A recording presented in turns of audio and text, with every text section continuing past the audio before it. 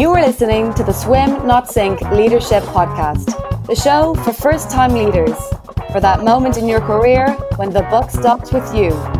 This is your window into the world of how to lead successfully.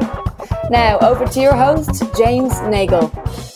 Hi, and welcome to a new episode of the Swim Not Sink Leadership Podcast, the show for first-time leaders.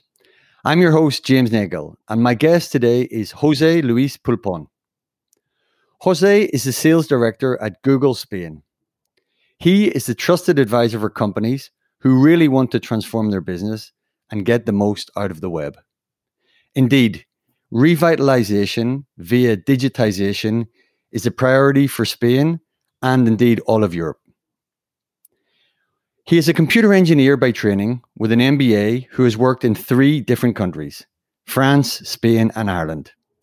Prior to Google, he worked at Hewlett-Packard and Altran.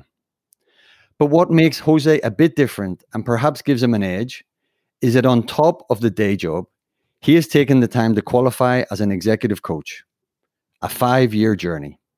So it's my pleasure to introduce Jose Luis. Hi, Jose. Hi, James. How are you? Very good. So just for the benefit of the audience, we met socially when you were working for Google in Ireland. And really the connection between us started when I found out that you were coaching and then you found out that I was coaching. So here we are. So let's maybe take you back to the start of your time at Google 12 years ago. How was the adaptation to the company? It was funny. To be honest with you, 10 days right after I started to work for Google, I told my wife, I don't know what the hell I'm doing here. I don't know anything about digital marketing. I don't know anything about AdWords. I don't know anything about YouTube.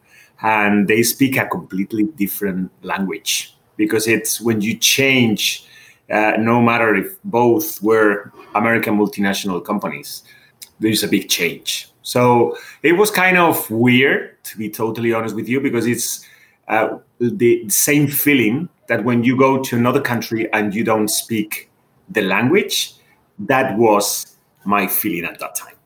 But now, 12 years later, every day, I don't regret at all of doing that change at that time, even without knowing any word of digital marketing.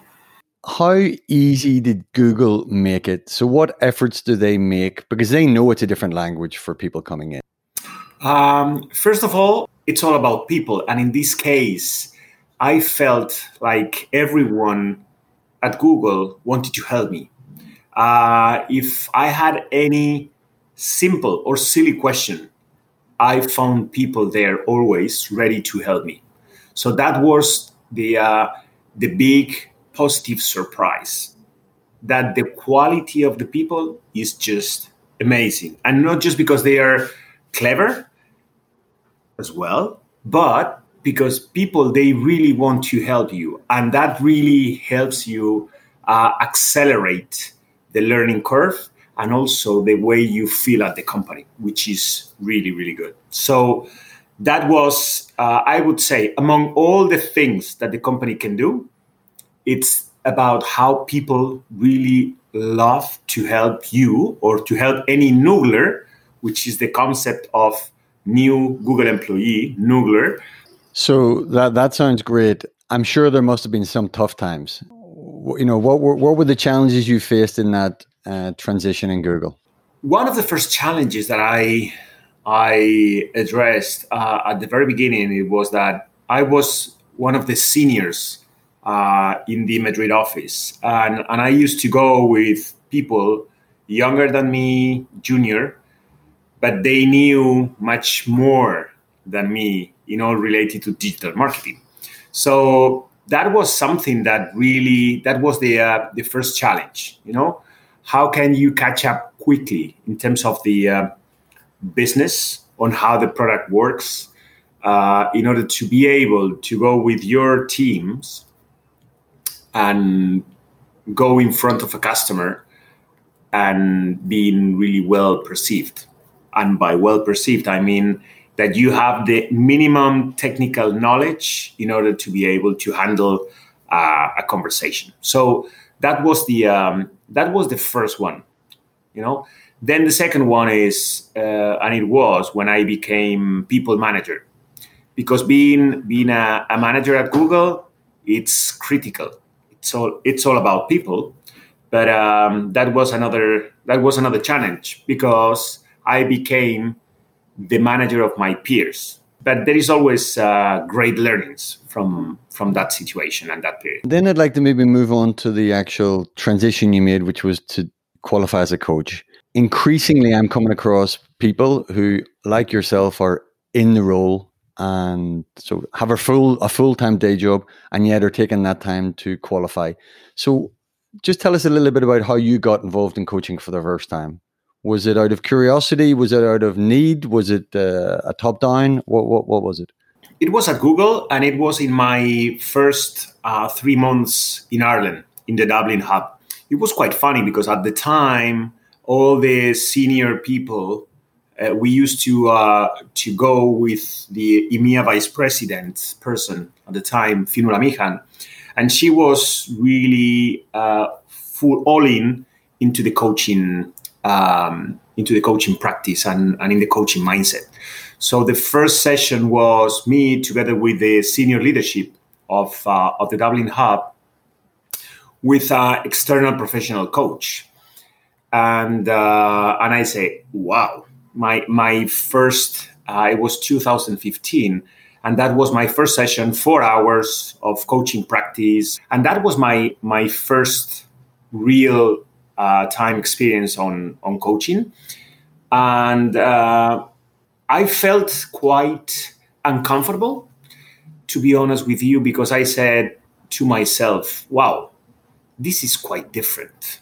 I don't get it, but I found that magic in the atmosphere that I said to myself, I don't know anything about this, but I find it very, very powerful. I think it was probably a mixture between the external coach.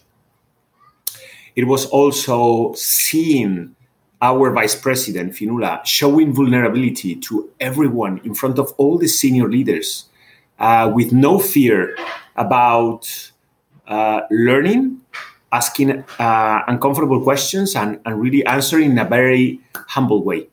So that was my first experience and the very beginning of my coaching journey. It's interesting that that's already 2 times you've said you went into a role and you didn't know anything about it, and yet you kept going. So that's that's maybe a good indication of your style. So after developing as a coach, you then moved back to the Madrid office. And I think that's a really interesting contrast. When you met your team back in Madrid, apart from all the bad habits you picked up in Ireland, how did they see you differently as a leader? The first thing that they could appreciate, it was that I had made a big change from a directive leader to a coaching leader. I'm more in a conversational management style, asking much more questions, deeper questions, and also always from the point to try to help them rather than to solve the problem, which is key if you really want to help others grow. What you've said about it makes you more reflective, and maybe it's all about asking questions and, you know, getting people to think of the answer for themselves is really critical. Now, if I was listening to you and I didn't know anything about coaching, my question would be, does it make you better commercially? So in your day job, as commercial director in Spain, are you better commercially because you've done the coaching qualification? I think these questions you should ask to my customers and to my clients rather than asking to me.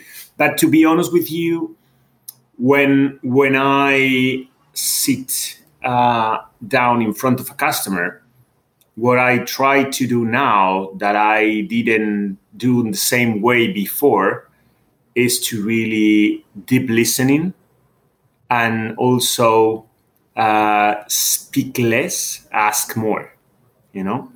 I still remember myself at the very beginning in the year 2000 when I was a sales account manager at Hewlett Packard. All my energy was into the, I need to do my pitch. And if the client doesn't listen, I do my pitch, I present my slides, and that's it. While right now is, what's your biggest challenge? What's your biggest opportunity? And I really focus on first listening and understand really deeply the client, paying full attention on everything, which is quite linked to the good coaching skills, and not to be in a hurry and sometimes think twice before asking a question.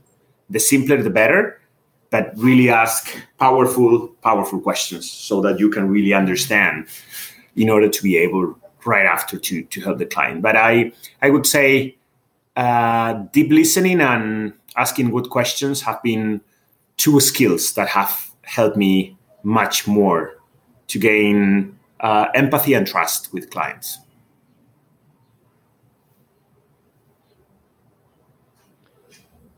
So then I would maybe just repeat the question. Does it make you better commercially? For sure, yes. But when you're a client and you feel that someone is really listening to you, the level of trust immediately goes up, which is why I think I am gaining that connection, which is improving because I have that capacity of really understand much better. So I have developed a better hearing capacity, and by doing that, you immediately gain trust, empathy, and connections. And with those three things, you become a better salesperson. Absolutely. So if we take that, to be good, you have to have trust, empathy, and connection. When you're looking at your own team now, Jose, and how you develop them, and there's many, many things available in terms of how to develop people, what are the supports you put in place for them? If I think what can be my legato to them, and if we project ourselves 5 years from now, what I would love to hear from them is, working with Jose, I could grow faster as a professional, also gain and learn much more in terms of self-awareness about how they are, and also challenge them more, but also at the same time as well, if they are going to get into or to fall into a problem, just hold them back and take care of them. You're a nice boss to have. I would say, you're busy, so you've got a team to develop. You've got different options, so you can develop them yourself. You can use internal Google supports, and you can also send them off to external courses and different things. What's your preferred balance? You need to have time to talk about business. You need to have time to discuss about certain problems and issues, and time to develop your team. So what I do is with my direct reports, I invest much more than what I do with the rest of the team. If there are moments that you feel that it requires go deeper, I try to park that conversation and try to find quality time to go deep in and to coach on that aspect. But in general, the right balance for me is to, we work for Google, so we need to work for the business. That's 1/3. Second, and not less important, is, what issues do we have with the clients, what opportunities, and then have a more kind of mentor conversation. And the third one is it's all about people, because sometimes tiny little things can be a problem, and unlocking those opportunities, you can really accelerate those three things: business, customer opportunities, and also your team. And maybe looking broader for a second, Google as a company, in terms of culture and in terms of developing people, how much do they rely on internal support? Like, for example, when I used to be in Procter & Gamble, it was all internal. And how much do they look externally for stimulation? What Google tries to do is to get fresh air, external talent, balanced with internal talent as well. So, as you know, the whole concept of my practice is swim, not sink, and looking at that first transition stage in someone's career. So, if you're looking at somebody who's listening today, maybe 30, starting out in a career, what's the advice that you would give them that maybe you didn't have yourself when you were 30? That's a really good question. First of all, I would have loved to start my coaching journey as early as possible. Now that I have all the experience and the knowledge, and I'm quite self-aware about my whole situation. So if you're ambitious, which is something that sometimes is bad perceived, but the good ambition is great, professionally speaking. So if you're ambitious, the best way on how you can accelerate your career is counting on someone else in order to help you. And sometimes your manager will be able to help you, but a coach is quite complementary. Why? Because you will be able to share with your coach certain things that you won't be able to do it with your manager. So that's first. Second, a coach will help you not with the problem, but to accelerate your professional career and the skills that you need to move to the next level, which not all the managers that you may have will have those skills to equip you with the necessary skills to do that quantum leap. And third, because the earlier that you know better yourself, the better, because the importance of the self-awareness plus the emotional intelligence that probably at the very beginning is not so important, that later in your career is critical to grow and to grow faster, for sure.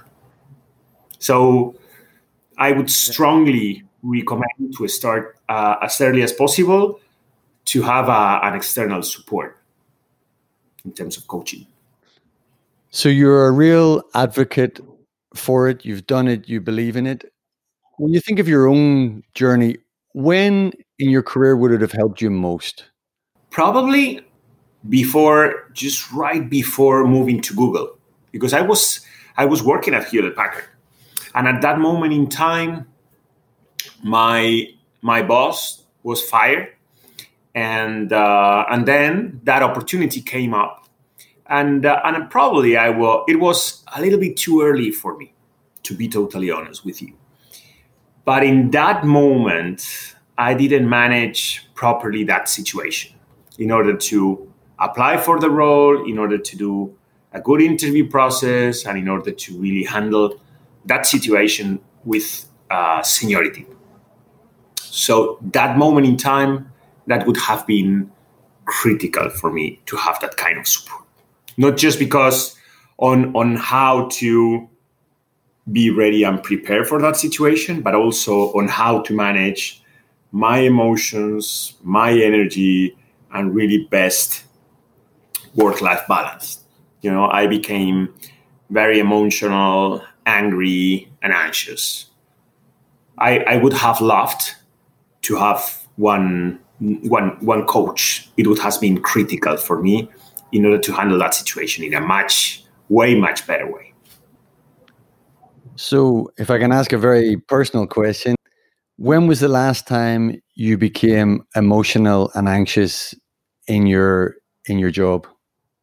Probably in Ireland. I applied for a role that I didn't get, and I didn't get it. And to be honest with you, I became emotional because I really loved that role. It was a role to manage a region at Google, and it was a much bigger challenge managing different countries. And I became emotional because I didn't get the real and honest feedback about why not me and someone else. I am very happy right now that I didn't get the job because of that, I went much deeper into the coaching practice. I understand much better the triggers of those emotions. And I understood months later why I didn't get that role, which, by the way, now I'm much happier because that was not going to be the role of my life. But it's just now that I have been able to learn the why. So it takes time, but that was probably 3 years ago.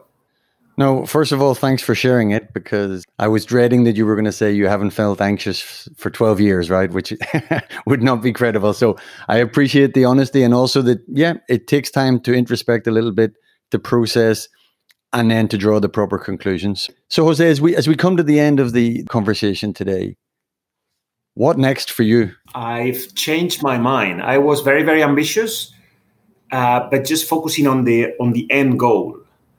I am still ambitious, but I'm focusing more on learning and enjoying by learning, and be more mindful about the things that I do on every single day.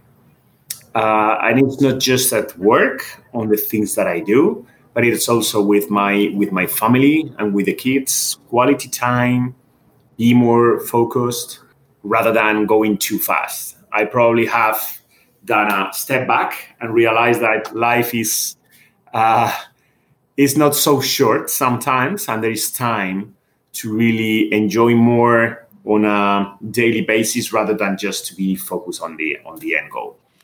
Excellent. So Jose, thank you, especially because you've taken time out of your holiday in beautiful Huelva to speak with me today. Thank you. It's been a pleasure. And for sure, we'll keep in touch. Thanks, James. Gracias. You've been listening to the Swim Not Sink Leadership Podcast. Subscribe at swimnotsink.com/podcast.